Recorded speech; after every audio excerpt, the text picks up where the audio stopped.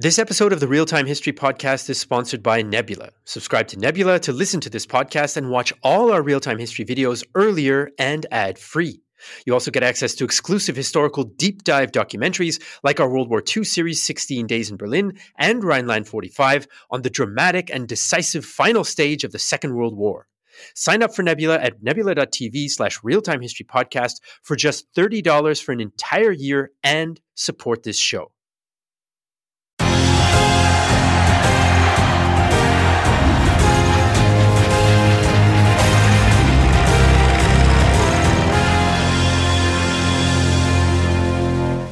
We are recording.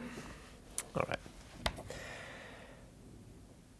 So hello everyone. For today's podcast, we are joined, I'm very happy to say, by Dr. Jochen Böhler, who is the temporary chair of Eastern European History at the Friedrich Schiller University in Jena. Dr. Böhler has written a whole bunch of books, but the one that we're going to focus on today is one that we've already used for the Great War Channel. It is called Civil War in Central Europe, 1918 to 1921. And it was extremely useful for me when I was sort of trying to craft, in particular, the episode about the Polish-Ukrainian War that we published last year. So, Dr. Böhler, thank you very much for joining us. Thanks for having me here, Jesse. It's Jochen. Oh yeah, okay, I suppose that's true. For the listeners, I was going all formal. Okay, so let's get started in general. Now, normally, when we think about this period and what a lot of our viewers who are familiar with the region might think about more is this is the period of the formation of nation states, and that's kind of one of the dominant narratives. But you chose to take a different approach. So what is a civil war in Central Europe, and what did that approach mean? No. First of all, of course, I'm not saying that this was not the period of the formation of nation states, because obviously we know that this was the period of the formation of nation states, especially in Central and Eastern Europe after the Great War.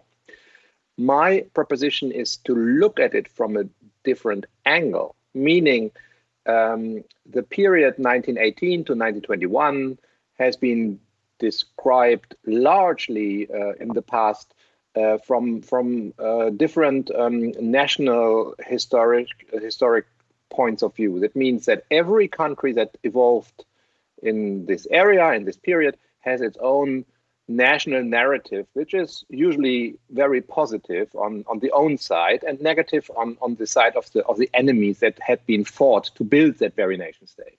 And my approach is, I tell people to look at it from a different side and see it as a struggle of everybody against everybody in that time, because everybody wanted to have a nation state, right? So, and it did not come for free, so it has to be fought for. And this turned into something that I call a huge conflict that could be, with some arguments that I make, called rather a civil war, because these are citizens of former imperial structures that are now set free to form something different. But they had been co-citizens before, and now they are fighting on different sides. And this is something that comes clear near to a civil war scenario. And last point, from my reading of the sources, I understand that most contemporaries also saw it that way, especially in the areas that were contested. They saw it rather like a fratricidal conflict when neighbors were fighting neighbors than the glorious times of the building of their new national state. Okay, I mean, that fits in general, I think, along the lines that I've read in historians like Timothy Snyder or Peter Judson or Robert Gerwart. How does that fit with, I'd like to go maybe a little bit more into the national history side of things. So Do you think that it would be, that there's any chance of your approach kind of challenging in a way these exclusive, let's say, national narratives? What has been the reception of your work so far in those countries that it kind of is most relevant for? I think that my book has the potential to add some grayscale to the usually black and white pictures that had been painted in the respective countries that evolved in that period immediately after the Great War. So as I said, the national narratives are quite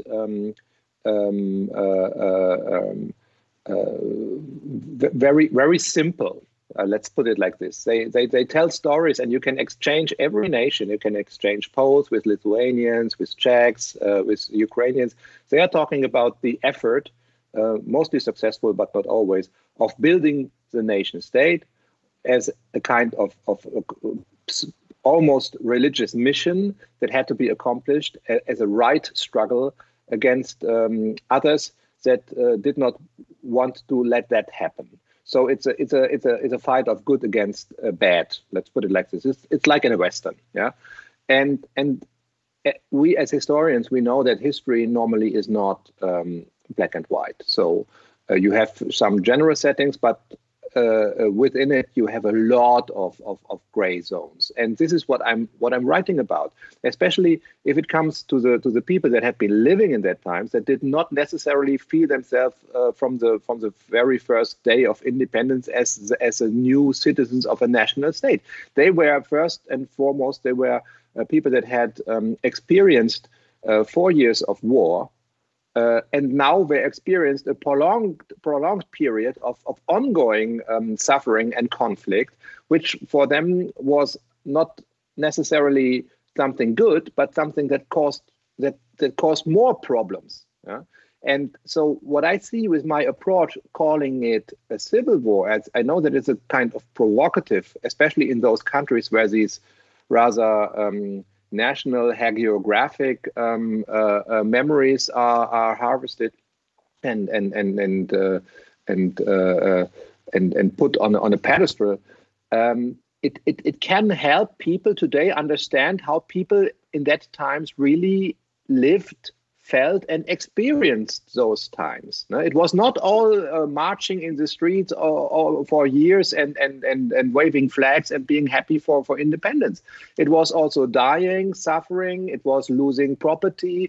It was epidemics.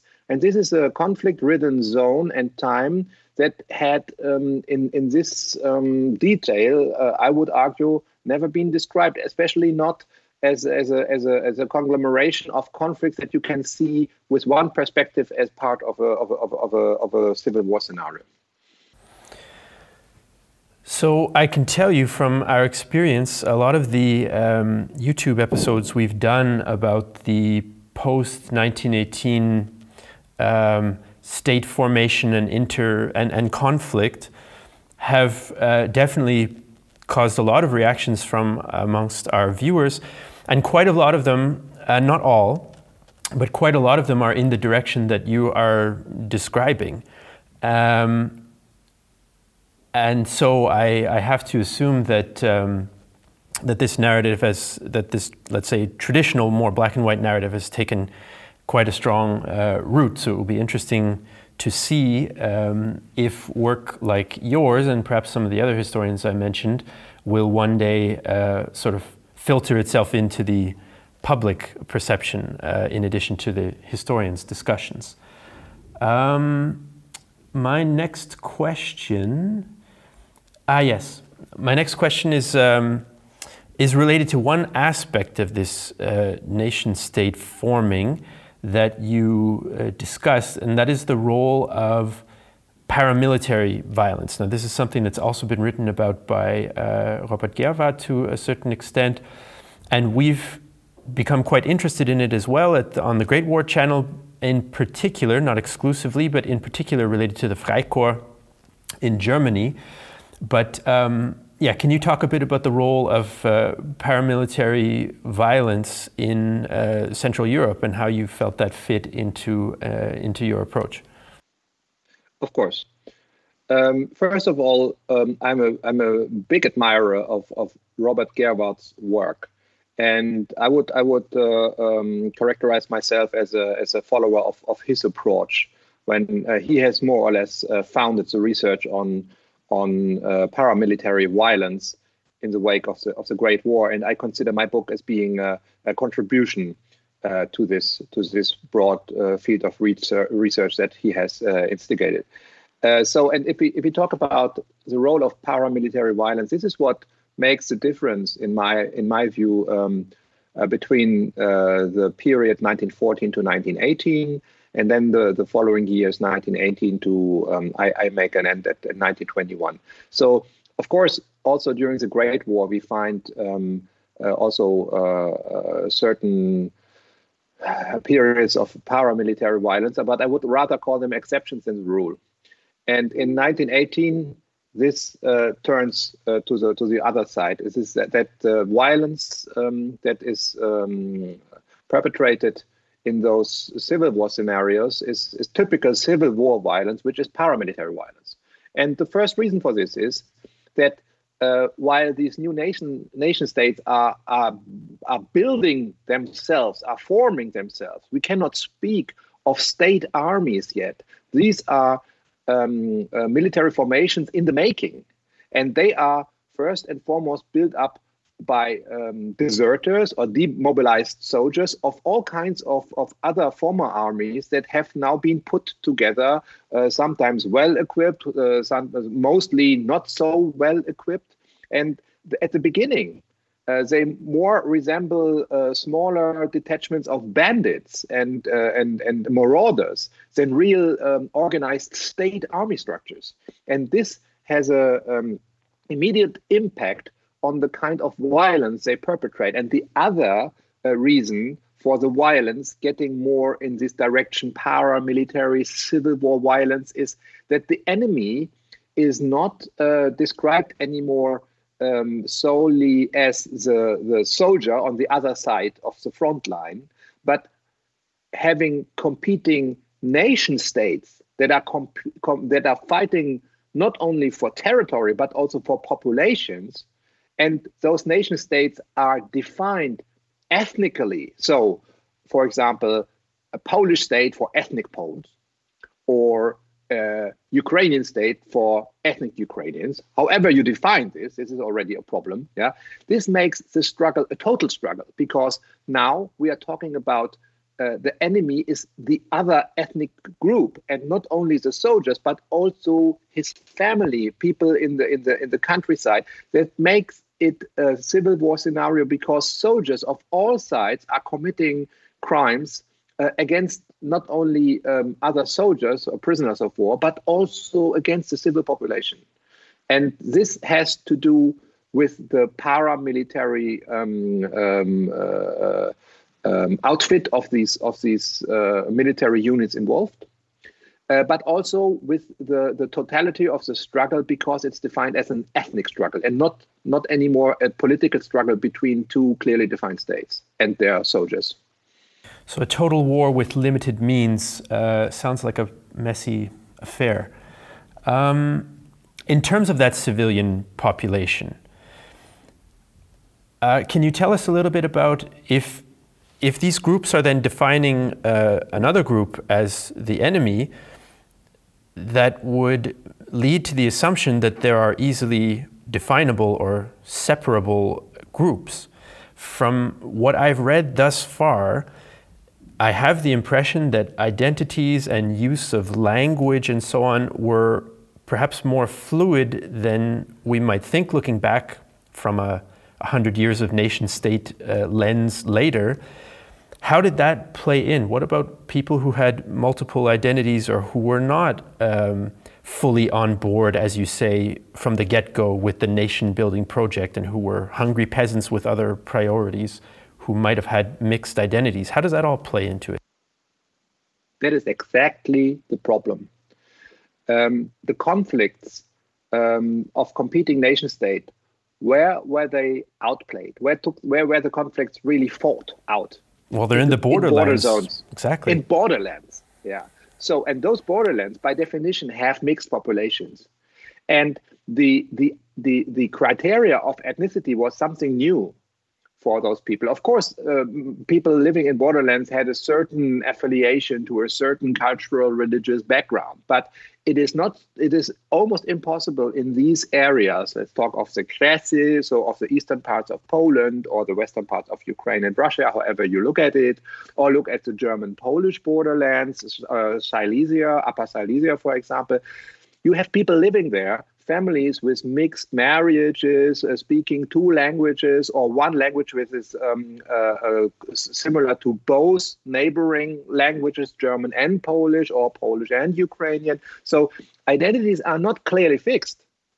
And that is where the violence comes in. The violence, the paramilitary violence used in those post-war conflicts serves not only the goal for the individual soldier to enrich himself or the paramilitary, but it serves also, it sends a message that the violence is perpetrated against the other. So if you are a part of the civil population, if you can be a part of the group that is perpetrating those violence, you say clearly, I am one of you.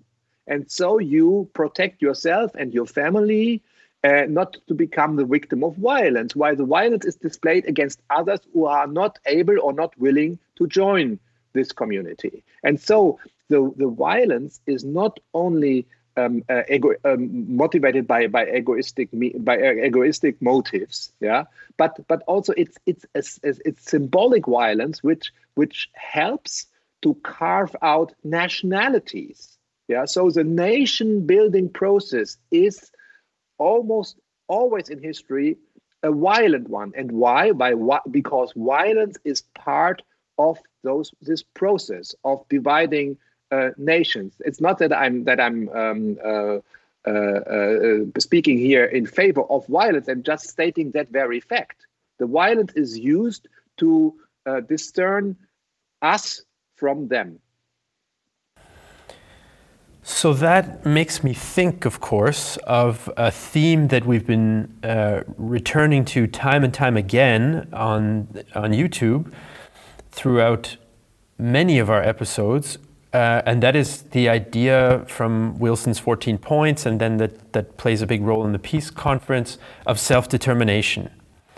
And how does that, from far off Paris, play out in this region? Because I remember from some of the research we've done, there are times when local authorities will try to use the principle of self-determination to gain advantages in terms of their relations with the peace conference, and each side of these conflicts seems to accuse the other of manipulating maps and providing Paris with fake maps, ethnic maps that is, and so on and so forth.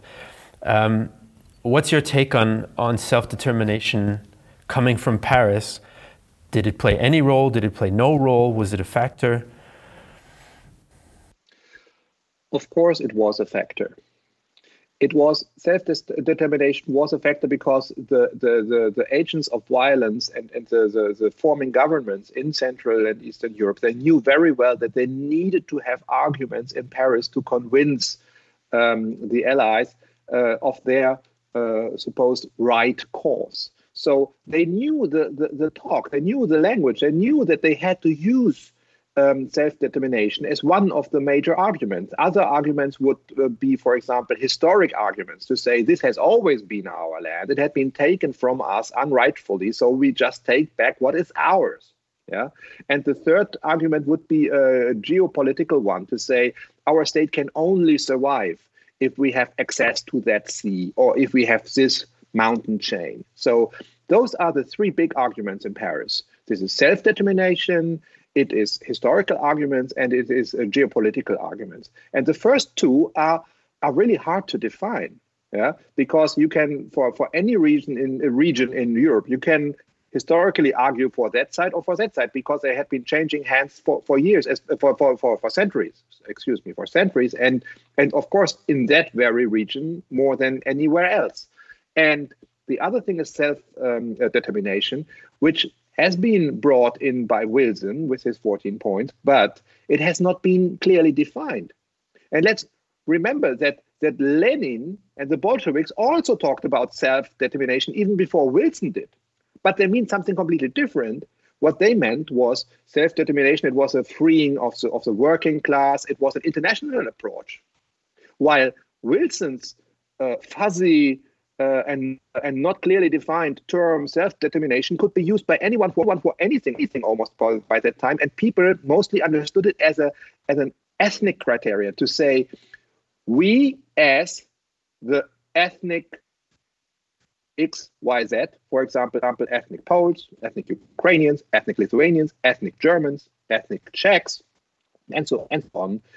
We have the right for our self-determination within a national state, which we define as a national state for Germans, Poles, Ukrainians, Lithuanians, Czechs. So they use self-determination, and they use it in an exclusive way to say we as this major ethnic group in this area have a right to our own nation state, independent nation state. And this is the argument they use in Paris. The problem is that in those conflicts, of course, all parties involved would argue with their right for self-determination. But in the borderlands, it does not work because the populations are mixed. So how can you tell somebody living in those borderlands if he has a right for self-determination in a Polish or in a Ukrainian state? First of all, you have to define and separate these populations, and this is an impossible task. So it seems only clear in Paris if they talk about self-determination. It's too easy. Yeah? They think, oh, of course, they have the right for self-determination, but who? And how do you define who has the right and who has not? Yeah? And the people and the governments, the forming governments in Central and Eastern Europe knew exactly about it. It was not that they had no clue and were just fighting. They knew about it, and they used it as political arguments in Paris. It was just up to the whim of the Allies who was their favorite child and got more attention for their cause than the other. But everybody knew it, and everybody used it. And we have dozens or hundreds of pamphlets written in this time from all parties involved in those conflicts, where they were arguing for their right of self-determination and having their own nation state. Okay, what about groups that didn't end up having a nation state? And this is a question that I did not send in advance because it just came to me. So I'll give a little pause in case we need to edit this out. But I'm always curious about the situation of as far as I know, the largest ethnic group that does not end up with a state or is not in a position to create a state, and that is the Jews, because this is their primary European homeland at the time. They're present mostly in urban areas, I suppose, of this entire region, in all the future nation states. What is happening in Jewish communities? The question of self-determination for the Jews living in Central and Eastern Europe is a bit different from the situation of other ethnic groups. And that is because the Jewish population in that area is spread all over the place. You find them in Poland, you find them in Ukraine, especially in the former Pale of settlement. You find them in Hungary. It is the discussion, if we go, for example, for the situation of the Polish Jews, there is a discussion of self-determination, but this discussion is something that has two directions. Either it means a kind of autonomy within a Polish state. So there are Jewish politicians who are arguing, yes, we want to be part of a Polish nation state, but it should be a nation state not only for ethnic Poles, and we as citizens of this Polish state, as Jewish citizens, should have the guarantee of certain special rights, which guarantee our autonomy, religious, cultural, within this state. For example, that if it comes to religious practices, that the Sabbath we don't work, and this kind of certain special treatment. And the other strong movement says, we want to have our own nation state, and it's not here. Yeah, this is the Zionist movement. We want to have it in Palestine. Yeah. So these are the both major political approaches of Jews in this area, if they are not for assimilation. So in reality, it does not so much matter what Jews in Central and Eastern Europe political agenda they were following, if so. In practice, they became the target of paramilitary violence everywhere, all over the place. They were the weakest part of the chain in any region. They were, of course, strong in certain cities, but given the overall population, Jews were always a minority, and they have been scapegoated, especially in the atmosphere of anti-Bolshevik hysteria, because of the revolution in Russia and the fear that it would spread farther westward. So what we find in Ukraine and in Poland and in Hungary, these are the main states where we find it is a whole wave of anti-Semitic violence, of pogrom violence. It's the peak and the strongest. It's in Ukraine, but it's also to be found in Poland, and it's also to be found in the counter-revolutionary white movement in Hungary. So Jews are targeted as victims. Jews are murdered. Jews are robbed. They become one of the major targets of paramilitary violence in the time and this period we are speaking of. Okay. Wow, it's just the more we discuss it, the more episodes we make on these topics and on this region, the messier it seems to get. And that's, I think, one of the challenges in history generally, is trying to make a cohesive explanation from a historical mess. And one of the tools is often periodization. And one of the things that we've, frankly, in some ways struggled with the Great War channel is the periodization of the conflict. So traditionally, of course, it's 1914 to November 11th, 1918. And this is also kind of firmly anchored in the public consciousness and in some of the questions we get. Some people were surprised that we decided to continue the channel with the same name, for example, because, well, the war is over. But I think that your work on Central Europe fits into some of the newer scholarship that we've seen that doesn't necessarily completely do away with the 14-18 periodization, but maybe softens the end of it a bit. What are your thoughts about that topic? Yeah, I think that, of course, we certainly should not do away with 1914 to 1918. This is a clear periodization for the global conflict that the Great War was. But the series where my book was published with Oxford University Press has the name The Greater War. So it makes sense to look beyond this periodization and to see what happened in the years before and the years after, because the violence did not set in from zero and it did not end immediately. Yeah. So, but I still would vote for the periodization 1914 to 18, because what we find after 1918 is something different. It's the violence that is accompanying the revolutionary turmoil in Russia and in some other states. And it's the violence that is accompanying the building of nation states. And as we have already discussed before, it is a rather different kind of violence. It is not anymore a conventional war. To be sure that the Great War was also not always fought conventionally. There were also war crimes, and there was also targeting of parts of the civil population. But I would still say, by and large, the Great War was still a war fought conventionally. And this is the dividing line between 1918, or let's say the end of 1917, if we take the revolutionary motive into account, under account.